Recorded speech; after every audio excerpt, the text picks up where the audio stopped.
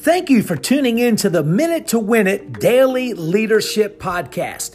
My name is Mike, and today's word of the day is discernment. Discernment is that word, that non-negotiable in any leader's life that has to be the guide, the compass that keeps us on track. Discernment is that gut feeling. It's that inner knowledge of being able to make the right decisions in the right moments. Discernment is a great asset for any and all leaders to carry.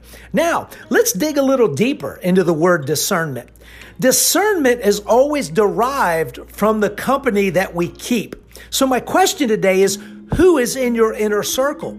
We will all be products of the people we have around us. So if we want to be great leaders with great discernment, we need to have great counsel around us. So in your personal life, in your professional life, choose wisely who's in your inner circle because discernment depends on it.